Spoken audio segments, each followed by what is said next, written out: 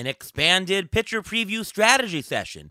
We'll take you into deeper dives and analytics of what we look for when picking pitchers off of the waiver wire. Beat the Shift, presented by Fangraphs, is next.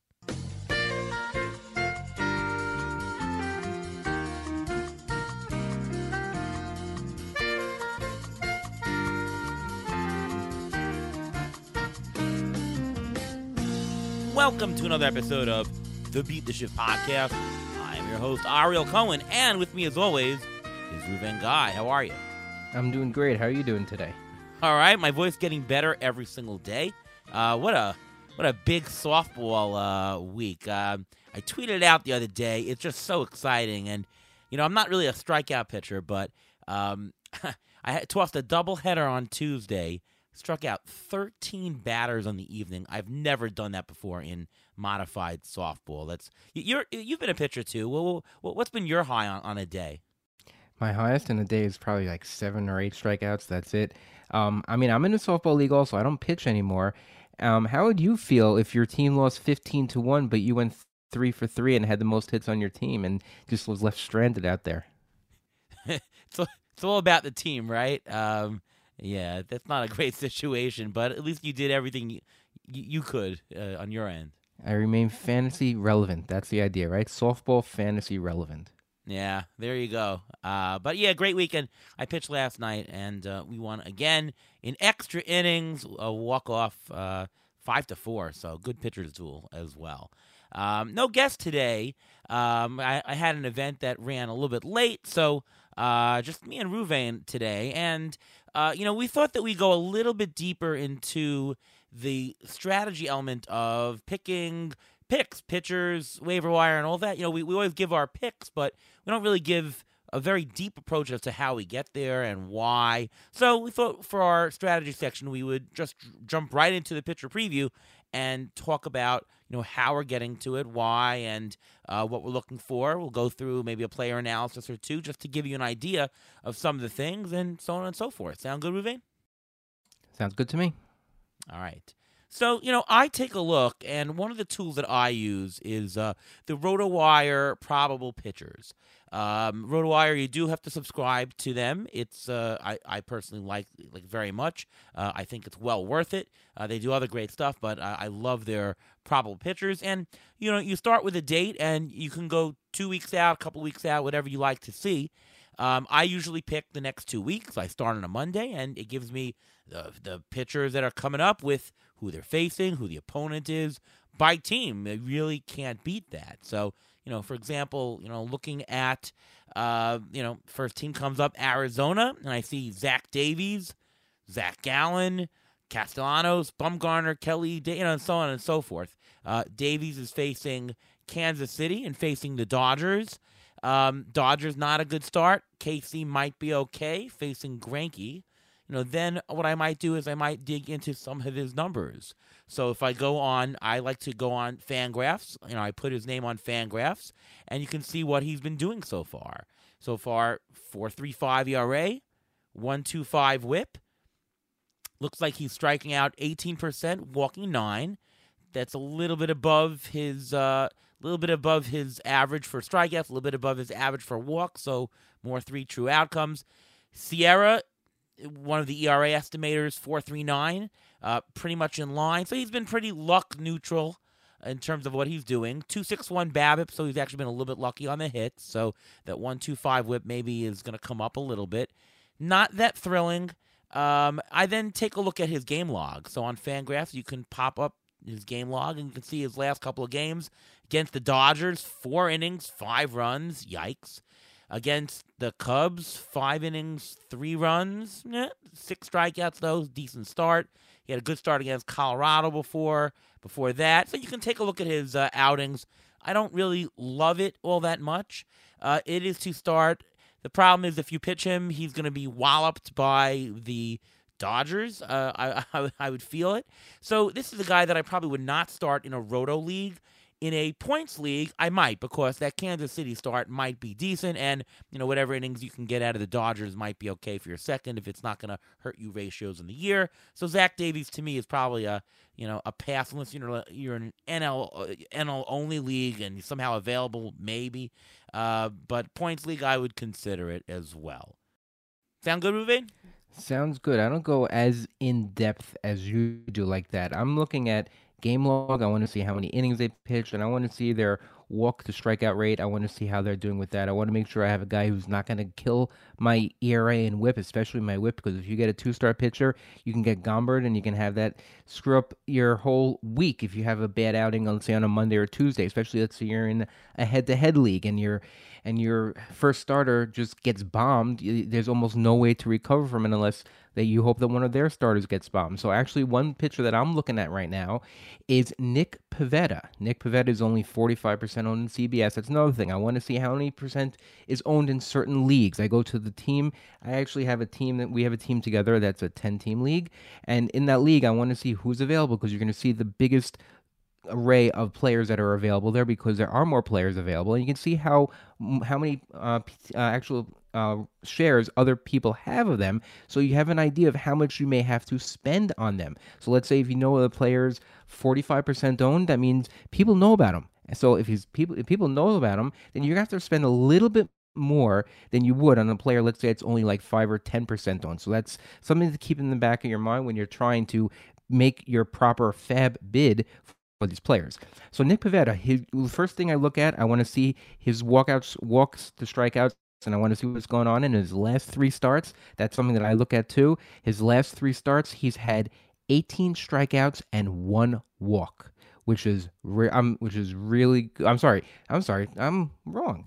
It's 22 innings, 20 strikeouts, and 1 walk. So that's even better with a .82 ERA. Next thing I want to see their matchups, and I don't want to take a risk on a matchup that I think is going to blow up, even if it's a 2-star pitcher. So he's got 2 starts. He's possibly against the White Sox and against the Baltimore Orioles. One is the White Sox are at Chicago, and he's at home against Baltimore. So those matchups are actually pretty good. And the fact that he's only 45% owned means that people believed in him before this. So you're not just getting just a random guy who's only like 5 or 10% owned. He may not be available in a lot of your leagues, but he is someone you may want to look at. Yep, absolutely. Let me move on to another Red Sox here, Rich Hill. So Rich Hill right now I have on the schedule facing the White Sox this week, and next week facing Baltimore and Oakland. Now, that tells me, wow, Baltimore, Oakland, that is 2 good matchups. Those teams are not fantastic hitting teams. So it's maybe pick up, maybe play for this week. The following week, that could be a play. Let's dig a little bit into Rich Hill's metrics. He's got a 2.89 ERA, 1.11 WHIP. Those are fantastic numbers. So far in the season, he's been great. Is that real? I'm looking at his ERA estimator. Sierra, 4.32. Maybe lucky. XFIP, 4.32. FIP, 3.38. The very big difference between his FIP and his XFIP, and the difference between FIP and XFIP have to do with that XFIP uses a league average home run to fly ball rate. His current current home run to fly ball rate for the season, 5%. His career is 11. So you can see he's been a little bit lucky. Now, pitcher like Rich Hill, maybe he controls the homers a little bit more this year. Maybe, I don't know. Left on base percentage, 75%. So he hasn't been that unlucky in that regard. Strikeout rate, 18%. Walk rate, 6%. These numbers are fair. Swing strike rate, only 8%. I mean, that's Rich Hill. He's a guy that can control to a certain point. I think that the matchup play might be good for him. He's certainly shown that his WHIP has been stable and really good over the years. So if you're looking for some good WHIP ratios and, maybe a win here and there, maybe he goes 5 innings, that's great. Look at his last 3, though. He's been great. Rich Hill, 1.2 ERA, 0.67 WHIP, and the FIP agrees, by the way. Last 3 starts, strikeout rate 26%, walk rate 2. Now, he had been playing somewhat easier teams, Texas, the Angels, and Baltimore, but those last 3 look good. Maybe there's a trend. To me, that looks very positive. I'd pick him up, Maybe you play against the White Sox, depends on the other options you have on your team, and looks like a play for the following week. So that's somebody who I'd be interested in looking at for this week. Now, I have a question about him. He's a player who you don't know whether or not he's going to go 5 innings, maybe go 5 innings, maybe go 6 innings. Does that affect how much you're going to pay in Fab? I mean, are you going to spend as much as you would someone who has a better chance of going more than 5 innings, more than 6 innings? Yeah, so I mean, if you're absolutely need a win, and this is more later in the season when you're trying to really dive into those, any one win could get you a couple points. Then you really look at it early in the season. I'm not looking at as much, and of course, in today's game, pitchers are pitching less, anyways. So the 5 innings doesn't look as bad compared to what other pitchers are doing. So no, the short answer is at right now it doesn't really bother me. I'm looking for a chance at a win. I'm also looking for some good ratio help. I mean, if he's giving me 10 innings for the week at a .7 WHIP, that's pretty helpful. He's not going to give you a ton of strikeouts, so the only reason you'd play him really is because of the 2 start. Because let's say he even has 4 strikeouts a game. All right, that's 8 strikeouts for the week. That seems decent. But the innings doesn't really bother me as much this time of the year unless I'm somehow desperate right now, which it's very hard to be desperate this time of year. Oh, okay. Plus, he is a known commodity, so that does play into your factor, I guess, a little bit also. Just like the guy I'm going to mention now, and that's Johnny Cueto. Yes, Johnny Cueto is back in the majors. He's on a good team also. He's a team that's supposed to be good, the White Sox. And he pitched very well his first time out. His first time out, he was able to pitch 6 innings with giving up only 2 hits, 2 walks with 7 strikeouts. That's pretty good. Now, the main test is going to be his next game. He's actually going to be playing at Yankee Stadium this coming Sunday. He's not to start this week, but he may be to start the following week. So he's what we call a future 2-start pitcher. So he's a guy to watch to see how he's able to handle Yankee Stadium coming back. Only his second start since coming back from injury. So it's going to be really interesting to see how he handles it. I don't know how much money I'd spend on him if I was going to pick him up. He's only 17% on CBS, so he is available out there. He is out there. I don't know if I'd spend that much money on him, only because you don't know how many innings he's going to go. And you mentioned about Rich Hill about not worrying about how many innings he's going to go, but Johnny Cueto, I am worried about how many innings he's going to go just because he hasn't had as many innings under his belt recently as Rich Hill does. Yeah, that's a little bit of an injury comeback issue. A little bit different than Hill, who's old, Taking a look a little bit further here, Drew Smyly on Chicago. He lines up for a good week. Sometimes I like to look at the CBS 2-start pitchers. Just give me a nice preview. Drew Smyly, Cincinnati, and then Chicago White Sox actually playing against Cueto. Smyly has been good this year. 3.97 ERA, Sierra 3.82. So, we're not talking about, oh my God, an ace, 3 ERA. We're talking about just inside the 4 ERA. Walk rate only 5% this year, which is very good. Strikeout rate 18%. Would like it to be better.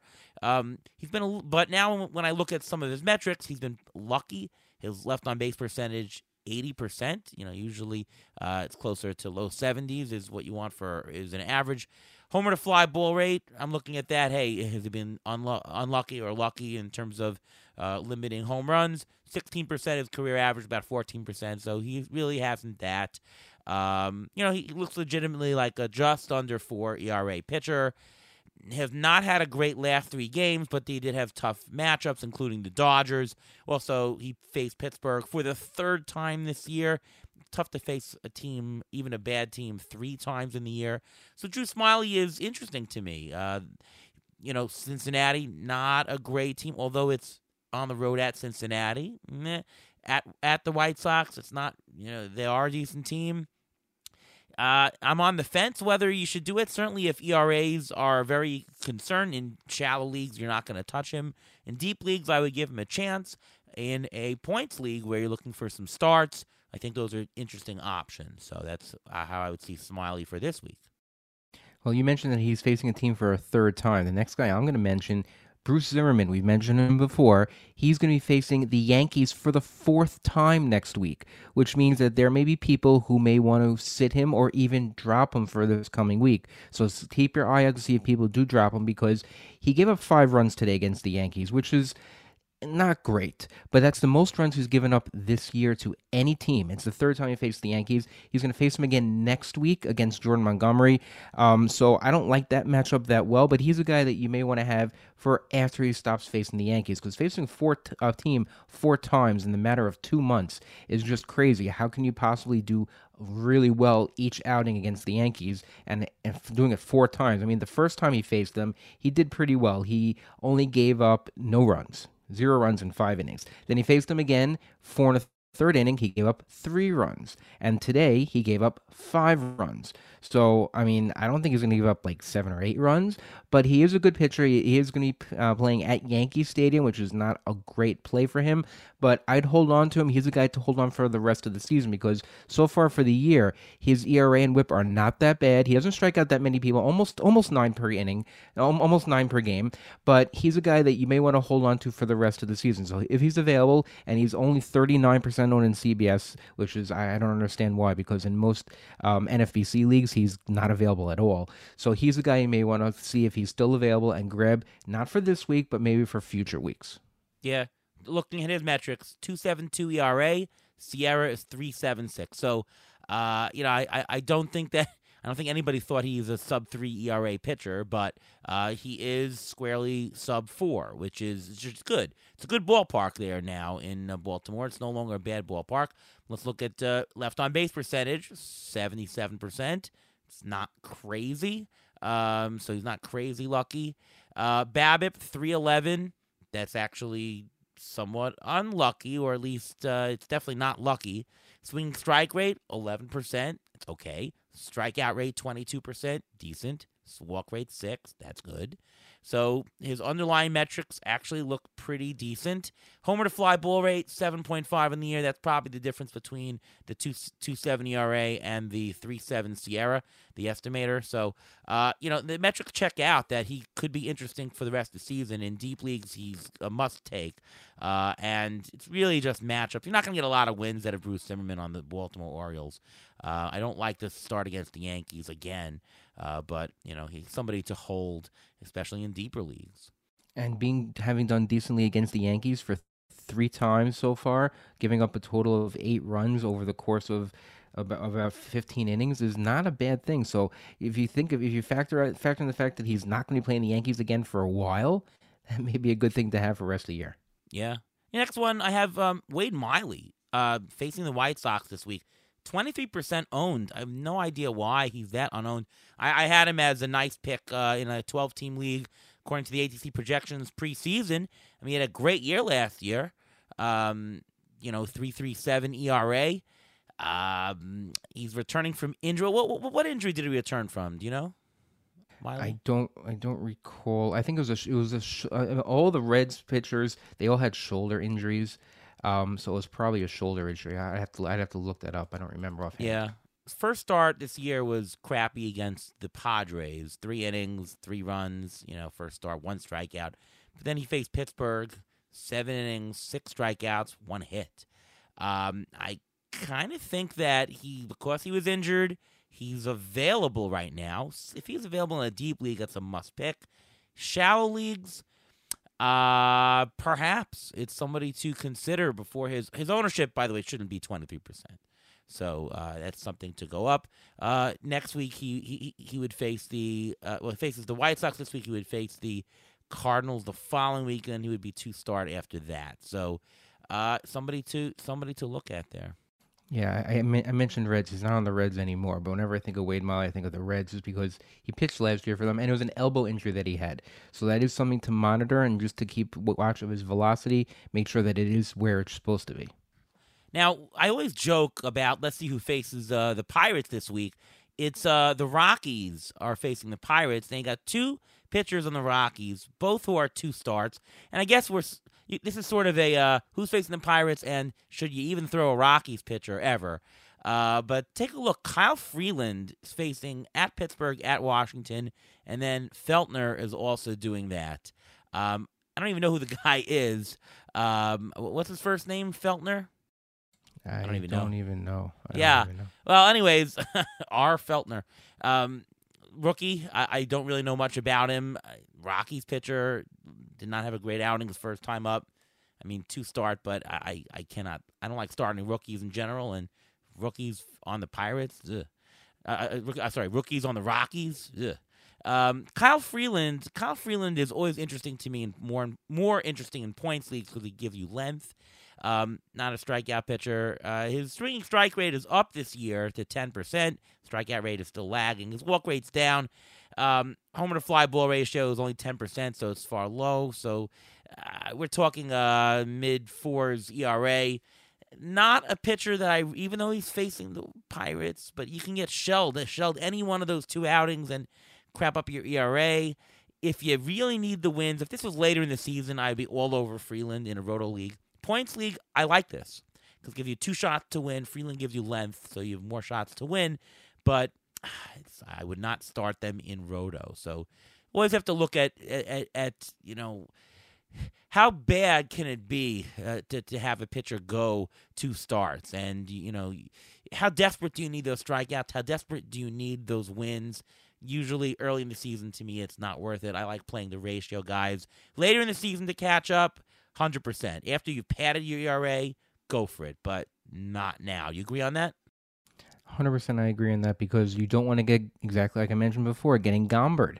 People got Gombered, I think it was the mid-May of last year, and that's when everyone thought Austin Gomber had 2 great starts. I think one was against the Pirates, and I think one was against the Reds and our Cardinals, and I think he blew up against the Pirates, I think it was. And once you get blown up like that and you ruin your ERA and your WHIP, it's like, especially a guy can mention, if it's in a head-to-head league, it ruins your entire week, and it's so hard to come back from that. And sometimes you're just better off throwing out a middle reliever out there and getting better ratios instead of risking blowing up your ERA and WHIP.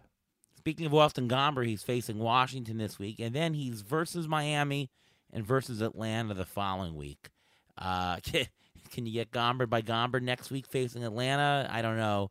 It's tough to start these guys. Unless you're desperate for the volume, I really stay away from these guys. Gomber has some more promise than some of the others we just talked about in the Rockies, but I want to go to the Mets. The Mets have a rash of injuries, unfortunately. Of course, DeGrom, we know, is out already. Scherzer pulled his oblique yesterday. I saw that live. Ugh. And Megill has also hurt. So the Mets are going with Trevor Williams as a starter. He pitched a great game yesterday, although that might be too good to be true. For the season, Trevor Williams has a 63% left on base percentage. That means he's been stranding a lot more runners than league average. That will correct itself. 7% homer to fly ball ratio, way under what he's supposed to. So that will correct. He does have a 380 BABIP, which is interesting. You would think he'd be the other way with the luck, but it looks like he's actually been unlucky on the hits, but lucky on the run. So balls are not flying out. Has he made a change? Probably not. He's probably just over right now he's pitching to a 4.2 ERA, 1.47 WHIP. He's probably going to be roughly around that for the rest of the season. He's facing San Francisco and then Philadelphia.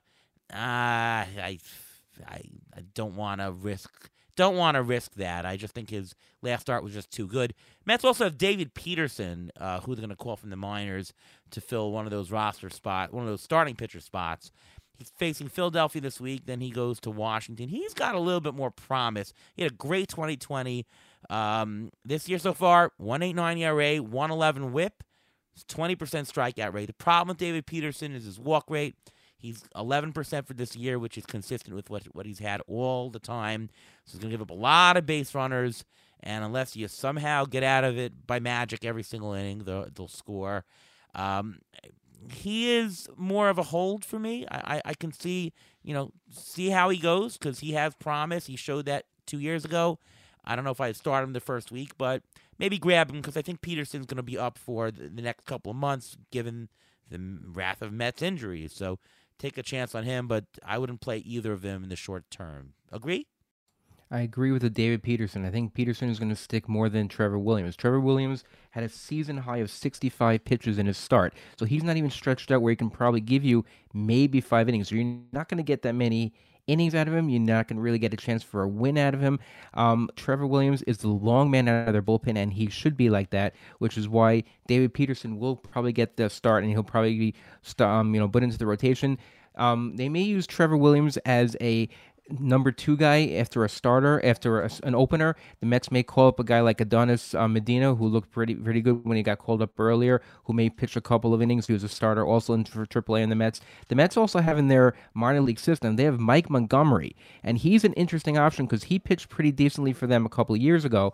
The only issue with him, he's not on the 40-man roster. So if you're going to pick him up, you're going to have to hope that he gets added to the 40-man roster, which is not out of the realm of possibility because of the fact of the rash of injuries. And speaking of the injuries to the Mets, I'm going to go through them right now. DeGrom, who's on the IL with a stress reaction to his scapula, he had a new MRI done which showed more healing, and he's ramping up his baseball activities. That doesn't mean he's coming back anytime soon. He hasn't started actually pitching or facing live batters, so he's still got some time. Max Scherzer, you mentioned about the oblique issue. He said he felt a zing on his left side. He hoped to stop it right away so it wouldn't be so severe, but it is a moderate to high grade sprain and could miss 6 to 8 weeks. That's where David Peterson will step in, and I think he will be the starter because in AAA the Mets don't have many other starters. And Tyler McGill, there's actually some good news. He was placed on the IL with biceps tendonitis.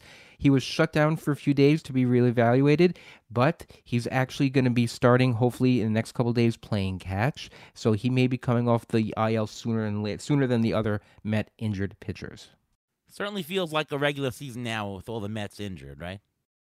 100%. This is why I got into doing what I was doing. I'm a huge Met fan, and I always kept track, and I wanted to see how the Mets pitchers get injured because if you remember the starting five pitchers for the Mets of Harvey, DeGrom, Syndergaard, Wheeler, all those guys all used to get hurt, and that's why I got into this, and that's why I started doing it.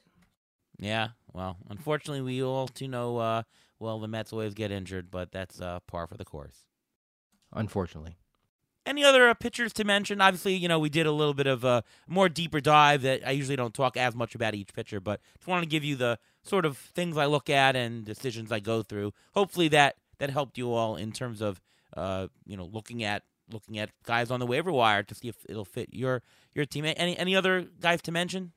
Yeah, I want to mention another guy. I want to mention a reliever because if you don't like any of these pitchers that are out there, you're nervous that they're going to bomb, then you should look for the middle relievers who are pitching really well or possible closers for teams. Like I'm going to mention J.P. Fireeisen from Tampa Bay. He has pitched 18 in the third innings and has not allowed a run. His ERA is 0. His whip is .38. He's got 19 strikeouts. He's available in so many leagues that he's a guy that if you don't want to take one of these guys, you don't want to be Gombered, you can take him and be pretty safe. I have him on a ton of my teams ready. He's on my bench just in case these guys get injured because pitchers will get injured. So having a guy like this on your bench is very, very useful.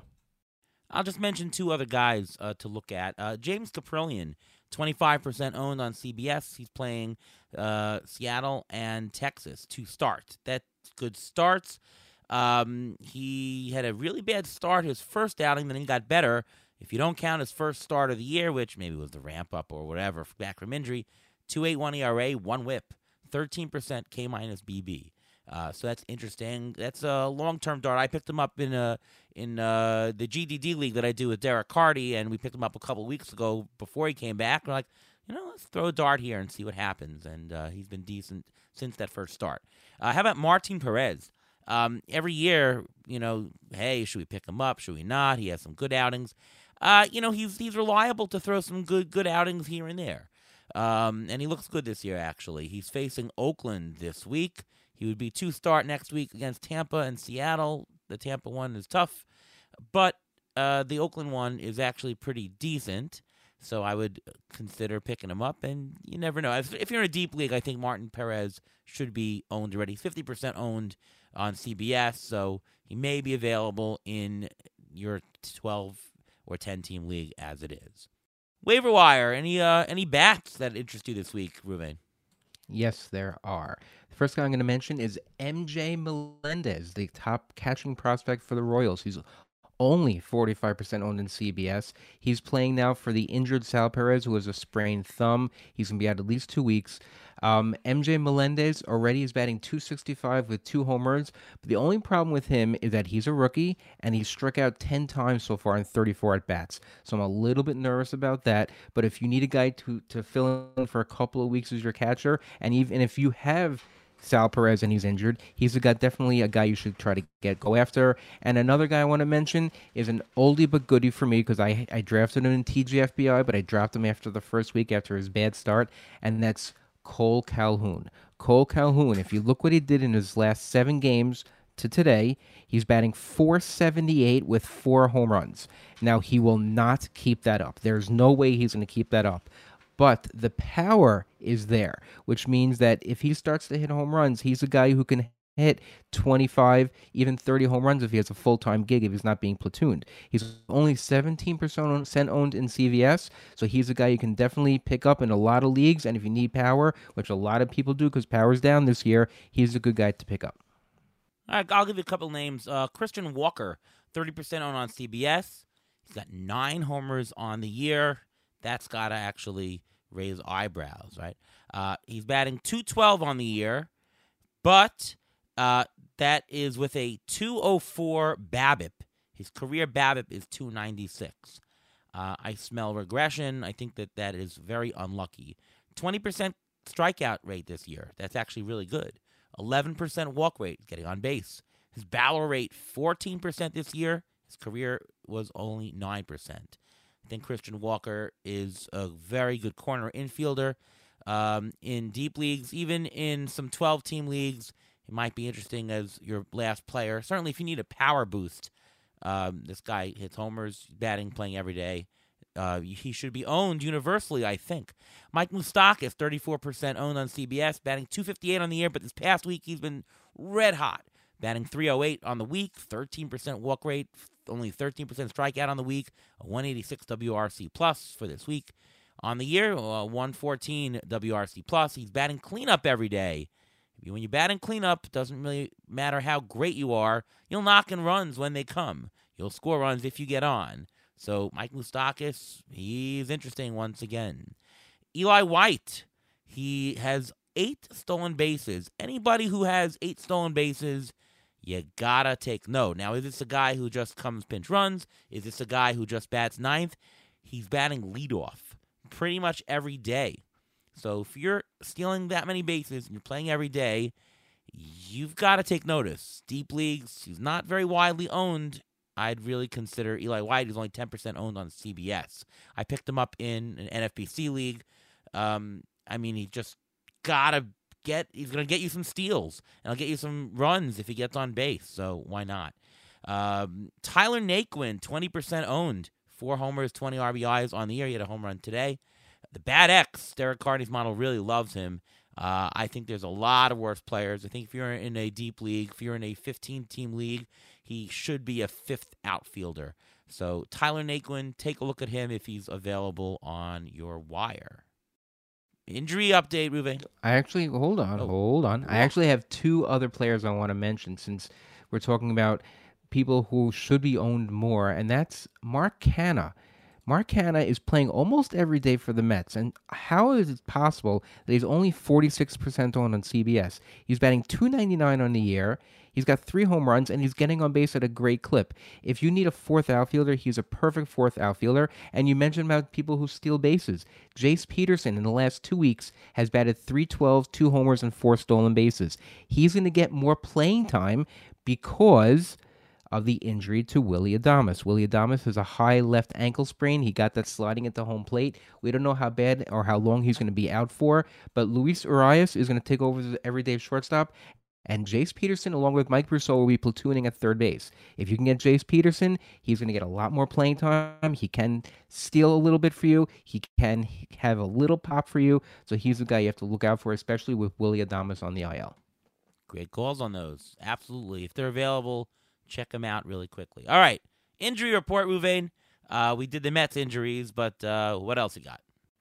I got Ryan Mountcastle. Hopefully he's coming back this weekend. He's supposed to come back from a left wrist forearm strain. He He's okay swinging right now. He's hitting in the batting cage. They don't think he may need any rehab assignments, so he may be good to go. James McCann, diagnosed with a fractured hamate and had surgery. He's out for 6 weeks. So if you need a catcher for your league, let's say you have Sal Perez, another option is Tomas Nido. He may not be playing every day, but he's not going to kill you with his batting average. Patrick McZeek is available also if you're interested in walk-offs without getting a hit. Nico Horner was placed on the IL with a right ankle sprain. He has recently been cleared to return to baseball activities, so hopefully they'll be short, but Andrelton Simmons has been filling in for him until now. Kyle Lewis is supposed to be activated from the IL and play for the first time in months for the Mariners. He's being activated on Monday, and with Mitch Haniger being out for an extended period of time, Kyle Lewis is in there. He can get a lot of playing time. Remember, he was Rookie of the Year before he suffered that knee injury. So he is someone, if he's available in your league, which is possible because people have to cut rosters to get other players, see if he's available and see if you can get him. Tyler O'Neill was placed on the IL today with right shoulder impingement. We don't know how bad it's going to be. Nolan Gorman, prospect. Nolan Gorman was called up. Tommy Edman will actually move into the infield. He's going to play shortstop. So the outfield is going to be, they're going to take O'Neill's spot. It's going to either be Brendan Donovan, Juan Yepes, Corey Dickerson, all those guys. A lot of them should be available in your league, so you can go after them. Luis Gil from the Yankees actually is in the minors right now. He did come up and pitch a little bit already this year. He stopped pitching after one pitch in the start. He threw a slider. It showed diminished velocity, and then he called time, and he pointed to his forearm. Does not look good. So if you have him, if you're rostering him, hoping he'll come up, he's a guy you can definitely drop, I would believe. Eduardo Rodriguez. They haven't placed him on the IL at the time of this taping, but he is going to be going on to the IL as per the Tigers manager with left side discomfort. It sounds a lot like what Max Scherzer has. So if it is an oblique issue, it could be anywhere between 4 and 8 weeks depending on severity. So that's something, if you have him, you may want to drop him if you don't think he's going to come back anytime soon and you need that roster spot because no one's going to be picking him up next week.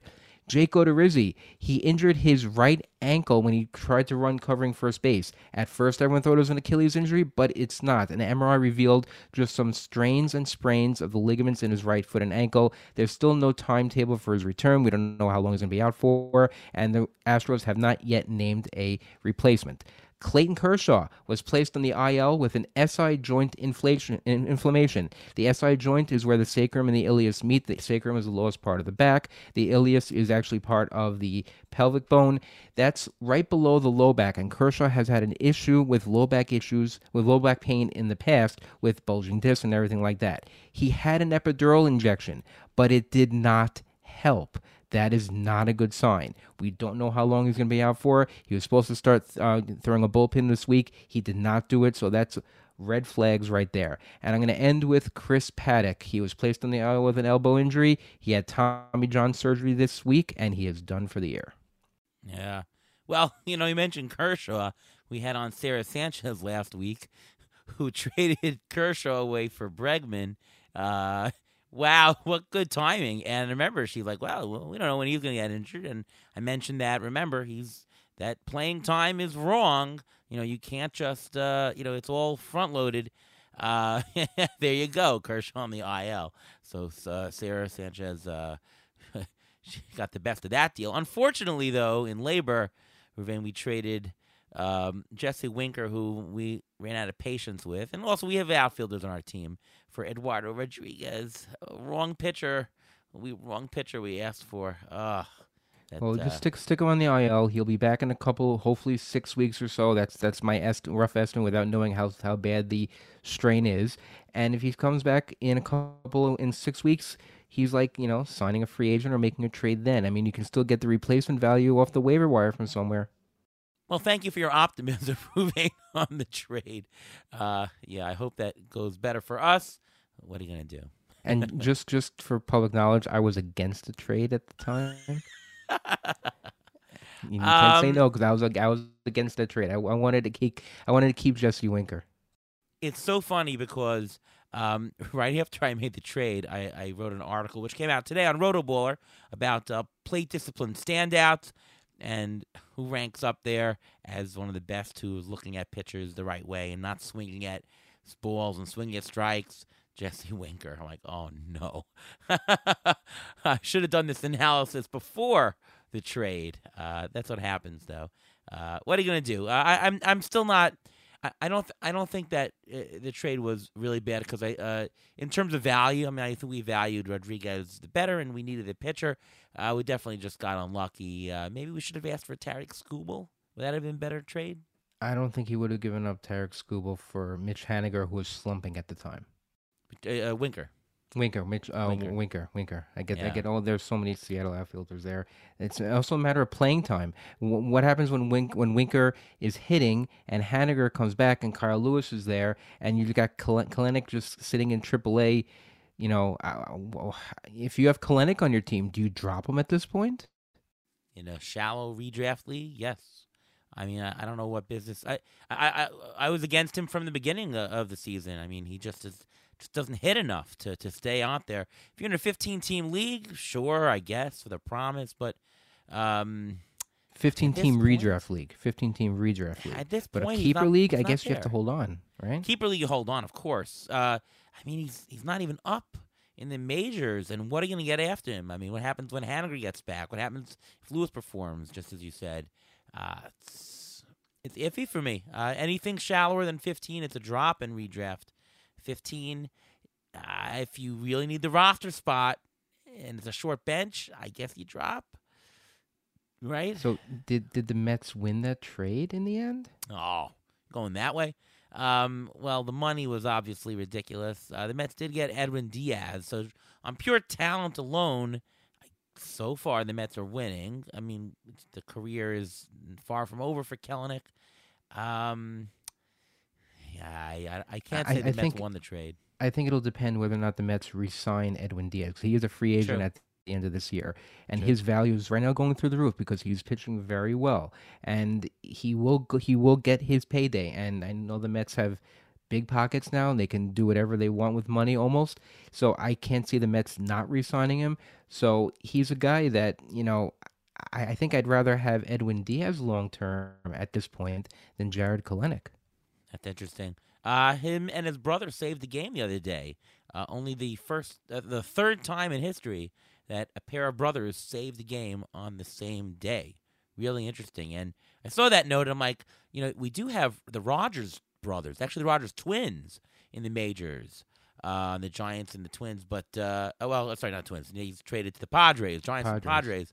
I would have thought maybe they would save on the same day, but I guess they haven't yet. But interesting for Diaz. Yep. Diaz also gave up I guess he blew the save today, although the Mets came back in the extra innings and on a Pete Alonso walk-off homer. That was pretty exciting. So, hey, listen, Mets are still in it, so we're still having fun, right? Yep, they're still in it. They're fun to watch. They're exciting to watch. I just want to see how they do. They're going out on the West Coast. They're going to have a big road trip coming out. They're playing better teams now.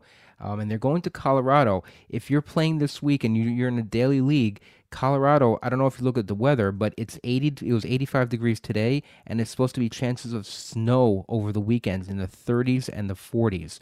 So if you have any hitters that you have to set your lineups for over the weekend, stay away from there because it's going to be very cold weather, and a lot of those games actually may get snowed out or rained out. That's crazy. Very tough to play at Colorado this early in the year. If there's a rain out or snow out or something, when you're making it up, it's not easy there. All right. Well, I thought we'd do something a little bit different today, given that a little bit time. We're recording at a different time than usual. But I thought that this would be interesting for our listeners to sort of do a little bit more deep dives on players and see a little bit more of the analytics as to what goes in terms of the thought process, and hope you enjoyed it. Before we go, Ruben wanted to tell everybody where we can find your work and read your stuff. You can follow me on Twitter at MLB Injury Guru, where I tweet out injury updates during the course of the week. I also have a weekly article that comes out on Saturdays, sometimes on Sundays, for Rotoballer, discussing all the injuries that I just mentioned, plus more. And I hope everyone enjoyed the deep dive we did for the players today, because this is what we normally do every week. Me and Ariel, we do this every week, going over all these players for all of our teams. So you got a little peek into what we talk about when we talk about players. Yeah, obviously on the show we usually give you the highlights of some of the better findings, but sometimes helps to see the thought process. I'm Ariel Cohen. You can read my stuff over at Fangraphs, over at Rotoballer. I had an article come out the other day about early plate discipline standouts. Check that out. And you can follow me on Twitter at ATCNY. And, of course, listen to me on this show right here on the Beat the Shift podcast presented by Fangraphs. All right, well, it's been a good episode. Hope you enjoyed it. We'll see you next time on the Beat the Shift podcast. Good luck. See you then.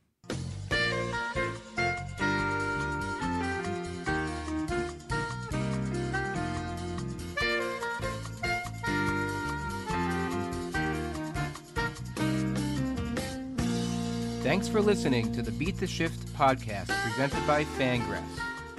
Follow us on Twitter at beat_shift_pod.